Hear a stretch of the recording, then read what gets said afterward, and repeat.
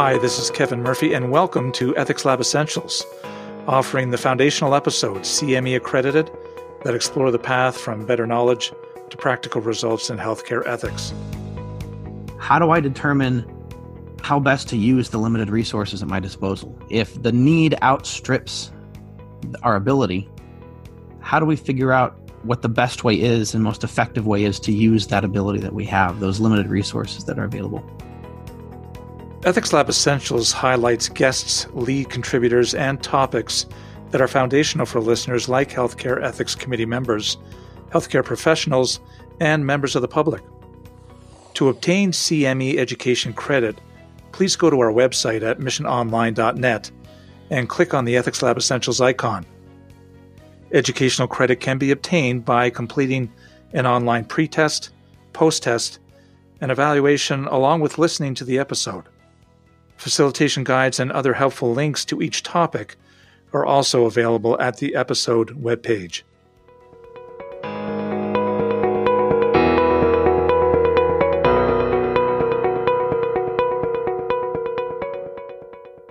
On March 11th, the World Health Organization declared COVID-19 a pandemic, pointing to over the 118,000 cases of the coronavirus illness in over 110 countries and territories around the world, and the sustained risk of further global spread. To discuss some of the ethical issues regarding COVID-19, we are joined by Dr. Ken Iserson and Becca Grimmels.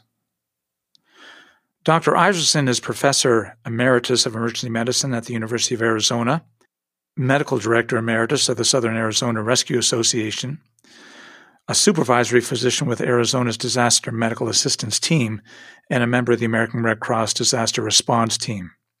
Becca Grimmels is the System Director of Ethics for Christus Health, based in Irving, Texas. Christus Health can be found in 60 U.S. cities and is comprised of 60 hospitals and long-term care facilities, as well as 175 clinics and outpatient centers. My name is Kevin Murphy, and this is Ethics Lab.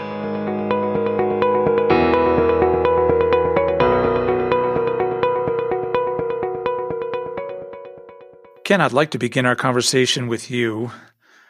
What are we seeing today with the COVID-19 pandemic that links to our past, our history with pandemics?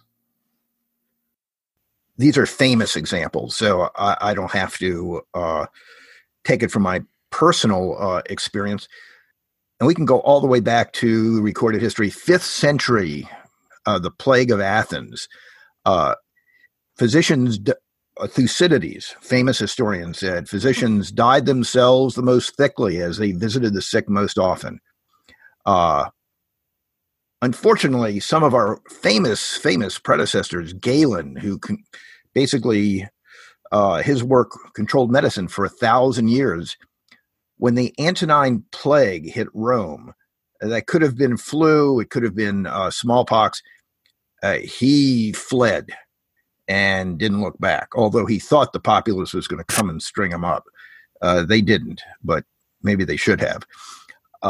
In the 14th century, Europe, the Black Death occurred, and not all physicians stayed, but enough stayed to care for a good part of the population. And then we get into the American colonies. 1773, there was a massive yellow fever epidemic.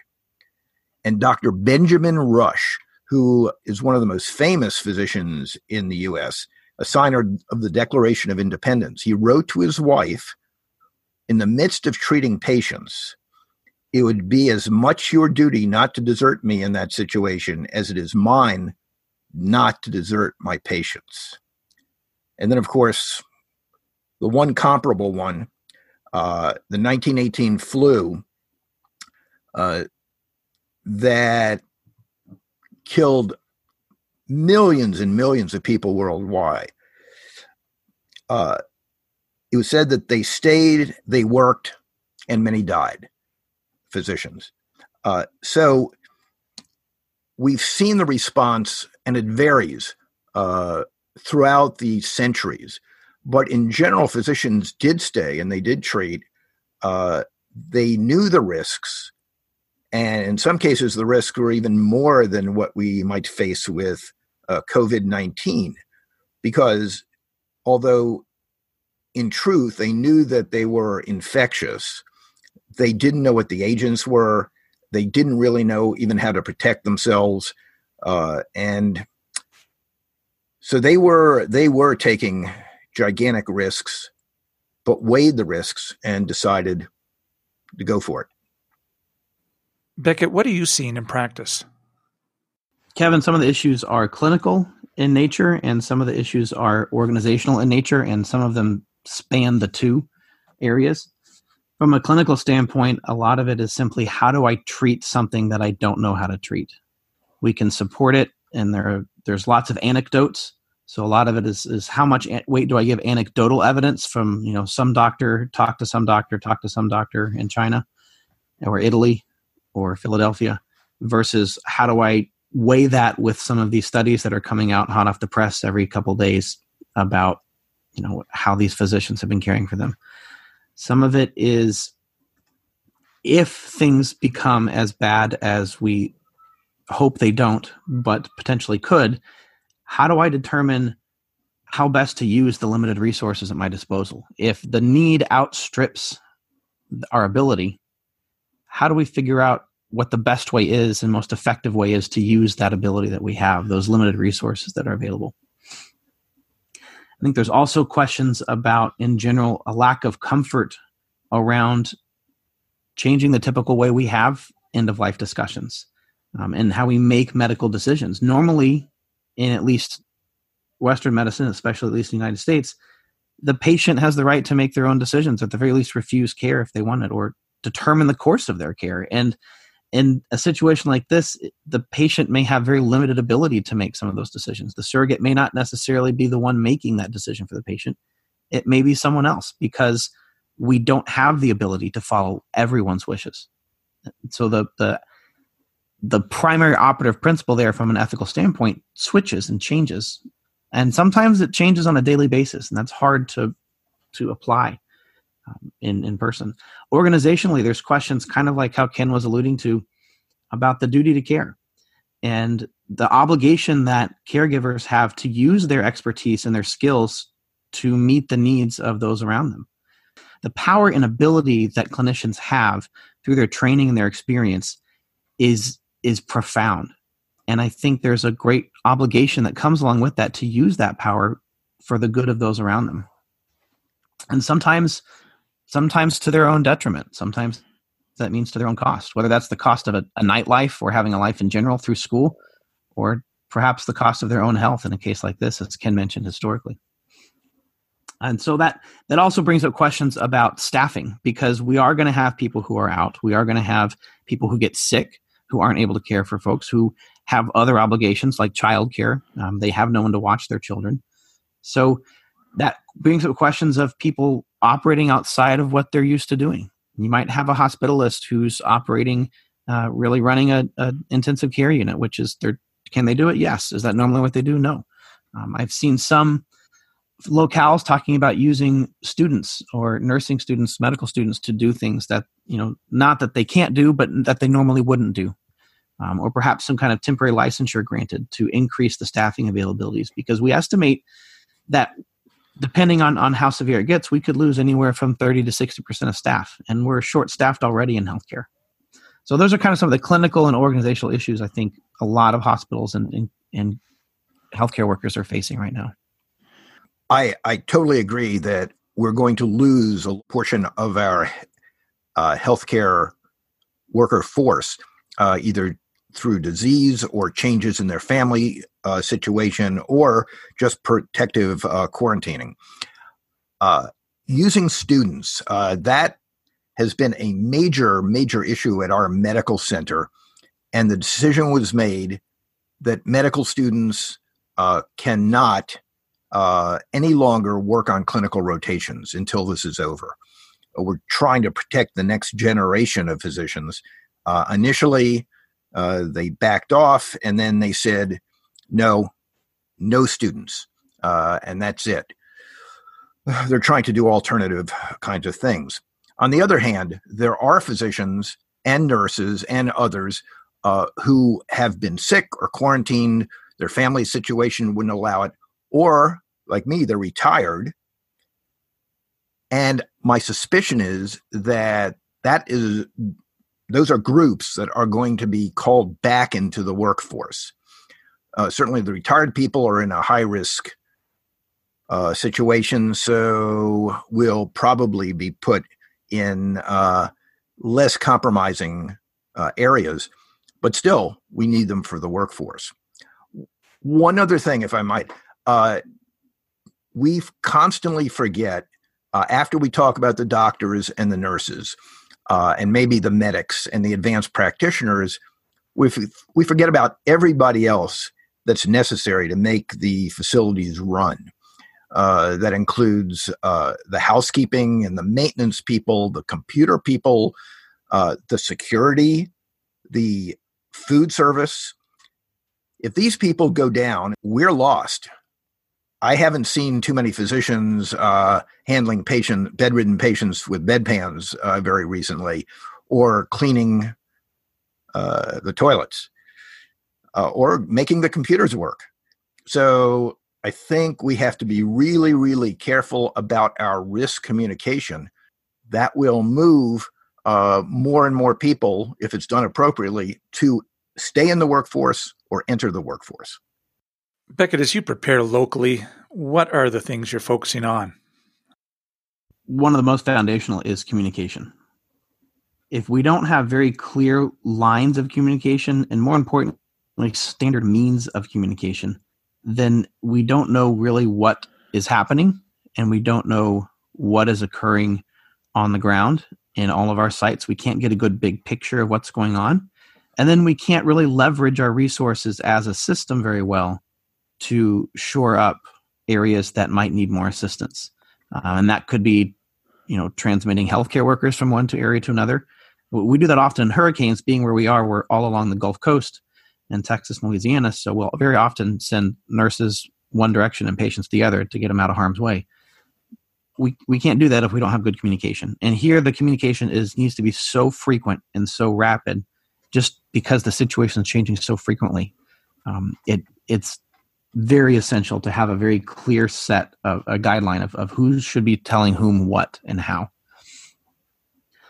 Another is just keeping a tab on what resources we have.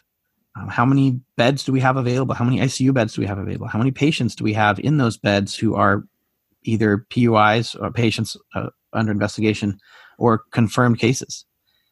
And that way we can, again, help figure out where we need to realign resources in order to best meet the needs of that local community. And then making sure we have as many resources available as possible. Trying to acquire more PPE, trying to acquire more vents, trying to figure out how to maximize the use of those. I've heard, I'll defer to Ken on this a little bit, but I have heard people talking about ways to ventilate 2, 3, even 4 people with one ventilator, which in a normal situation we would never do, but potentially might need to do here, and all these different various engineering solutions to allow that to occur. And then the last thing I would say is trying to figure out a way that we can communicate to the broader effort to fight this pandemic. And I just had a conversation yesterday about ways that we could get samples of patients who test positive in our labs to research organizations and research teams trying to use those samples to come up with a vaccine, come up with a treatment, and test it to try and get us a way to fight this better. And it's a really kind of quick turnaround. It may be the fastest clinical protocol we've ever written in Christus, to be honest. But I think those are kind of the things that we're looking at. And there are hundreds of others. We've got hundreds of folks working on this almost 24/7. But those are some of the ones that just jump to mind to me. I might add that I actually have a book out there that was written directly to address how to improvise for professionals to improvise equipment and procedures during disasters. It's called Improvised Medicine, Providing Care in Extreme Environments, the second edition, and it's by McGraw-Hill. I recommend that we always try to use the standard equipment when possible. But the problem is people are running out of this equipment, and we really have to have some alternative instead of just throwing up our hands. and saying there's no choice. Some of the things that are likely to occur because of the supply chains is the medications we use. We may run out of some of the common medications. The book describes some specifics and some places to go for alternative medications that are just as good, that will be available, that are less used. We're not talking about making your own meds. We're talking about approved medicines, but can be used for other purposes, such as the common thing we use in the emergency department is local anesthetics. There are a dozen different medications that we normally don't even think of that are excellent local anesthetics and we could use. IV solutions, not necessarily how to make them, although it does talk about that, but you need your pharmacy, your IV pharmacy involved.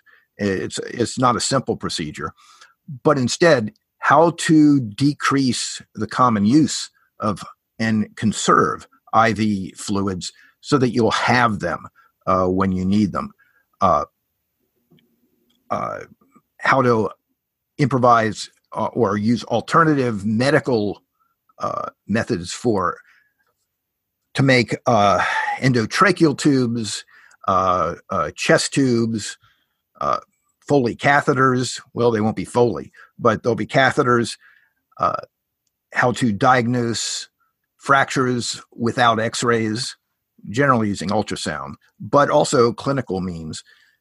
Just on and on and on. I mean, it covers every field, not just emergency medicine. It's how to deal with post-traumatic stress disorders if you're not a psychiatrist. And I suspect we're going to see a lot of that, by the way. That's a whole other issue. Beckett, you mentioned policy and protocol earlier. What are the types of issues that need to be addressed in policy? In a severe pandemic or mass disaster situation, I think the most foundational goal is to save the most people we can and do the most good we can with what resources we have. And that's all of those efforts that Ken is just talking about is geared towards getting to that point. And unfortunately, there may come a time where all of those improvisations are insufficient to meet that severe need, that great need that we have. And so then you have to choose how you do that. But I think that goal of doing the most good, not for the greatest number. I want to be really clear. We're not saying greatest good for greatest number. We're saying the most good that we can do, not to leave out the people who are in that least number. That certainly should not be the goal. But the idea is really to do the most good that you can with what you have. And so you're looking at things like PPE use and saying, do we really need it here? Or how can we increase that usage or decrease the usage and spread it out? You're looking at things like even the use of ventilators and ECMO, and trying to make sure that the people who receive those resources and that we use them for are going to receive the most benefit we can possibly provide to them. And so you're trying to narrow down and stratify patients by those who you likely have the most opportunity to help. And so even things like visitation, right? So you're trying to, at the same time as doing that, trying to stop or stem the spread of this and at least flatten that curve as much as you can. So we're looking at limiting visitors. Some places are stopping visitation entirely. Some places are limiting it to one. We're really limiting folks to, depending on what level of pandemic we're at, to patients to one visitor at a time, doing appropriate screening for them to make sure that they themselves are not sick. And then also perhaps providing some exceptions for visitation for patients who are imminently dying and who we do not expect to survive much longer, to allow family to be with them as much as reasonable during that time. We're also looking at just other creative ways to support staff and allow people to work to the top of their license as much as possible, and think of new creative ways of doing things, because we might have family members be doing things that normally in a hospital setting a nurse would do. If a patient's at home, a family member could be trained to do it, but looking at ways to do some just-in-time training for them to do some basic care to, again, reduce PPE usage, or perhaps to support caregivers who have more patients than they're used to caring for. One other thing we're looking at is ways to very quickly identify a patient's wishes and have goals of care conversations at the outset. We should normally be doing that anytime someone is kind of getting into the realm of talking about intensive care, just to make sure that everyone's on the same page about what the patient does and does not want. But it's especially important here to do it quickly and timely, because if the patient is clear, or the surrogate is clear that they would not want extenuated intensive care, then we need to know that very quickly so that we can move on to those who perhaps would want it or could benefit from it, and put people in the areas where they can get the care that they need, that we can give them, and that they want. Ken, anything you would add to that with respect to policy or protocol-wise where attention needs to be? No, but I just reemphasize what Beckett said, is that we're going to be doing a lot of things that we don't normally do. We're going to send patients home that we'd normally like to put in the hospital. We're going to put ICU patients on the wards, or even on the floor, out in the halls, having patients do things. In one situation, and again, I'm talking about a third world country where it happens more commonly, we ran out of ventilators. We know we're going to do that here. We're going to run out of ventilators. And what we do, or have done, and sometimes for a period of up to 48 hours, is have a relative or a series of relatives bag the patient, the intubated patient, until we could get a ventilator available. And I've seen that in other countries where I've worked. I've worked on every continent. And we just have to do those kind of outside of the box things to help, and I'm in total agreement, help the patients that we'll do the best for, we'll do the most good for. And it depends on what they want and their families want. But even then, there are limits. And certainly in emergency medicine and intensive care, both groups are used to saying, no, we can't go that far. And that's on a normal daily basis. Everybody does not get every possible medical intervention. That's going to be extended.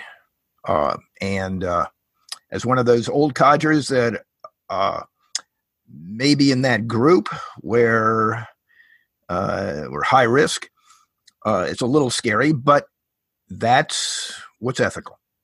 I think the more people start to appreciate the gravity of what we could be facing, the more likely they are to think outside the box. A lot of the resistance to outside the box thinking and transitioning from normal mode of life in a hospital to pandemic mode of life in a hospital has been the fact that it hasn't really hit us as hard as it has these other countries yet. And they haven't seen it firsthand. And you can hear about it, you can read about it, but we're very emotional creatures. And so when you see it and you feel it personally, that's when you start to think about it. And to force people to think outside the box before they're ready is hard to do. Some people just have a hard time picturing it. And I'm seeing that time and time again as I talk to different of our ministries in different parts of the country. Those who are hit hardest are screaming at the others to say, get ready now because it's coming. And it's just hard to get them there. We talked earlier about how do we care for and support healthcare workers spiritually, morally, in the face of this pandemic. Beckett, I'd be interested in your thoughts on that. Just as much as individual clinicians have an obligation to use their expertise and training to help patients, I think health systems and hospitals have an obligation to use their expertise and resources to support those caregivers, to allow them to do what we want them to do, what we expect them to do and hope they do. As part of that, we're developing what we're calling patient and family care teams, where when we have a patient who is not going to survive because of their severe illness or because of the lack of resources, we're going to provide a team that will help the family and the patient and the caregivers go through that. as much as possible, as much as time allows. But having someone like a social worker, having someone like a chaplain, even an ethicist or an ethics consultant, talk to them and just debrief. It's not necessarily therapy, but it can be therapeutic. But I think focusing on supporting our caregivers is essential because they're going to become burned out very quickly by this. This healthcare itself is so far outside the normal human experience that it takes a certain kind of person to work in healthcare. It's not for everyone. But this kind of experience is going to stretch that limit much more so. And so if we don't care for our caregivers, there's going to be not nearly enough of them to care for all of us. And I think that we're seeing articles on moral distress in general anyway, and about burnout and grief out and secondary traumatic stress disorder and compassion fatigue, but all of those are going to be compounded exponentially over the next few weeks and few months. And I think if we don't pay attention to that as a healthcare system, we're going to be much worse off than we otherwise would be.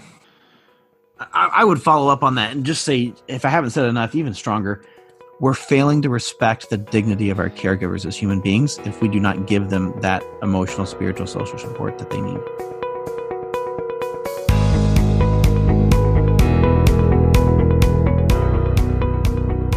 Appreciation to our guests and listeners on this episode of the Ethics Lab Essentials podcast. Thanks, everyone.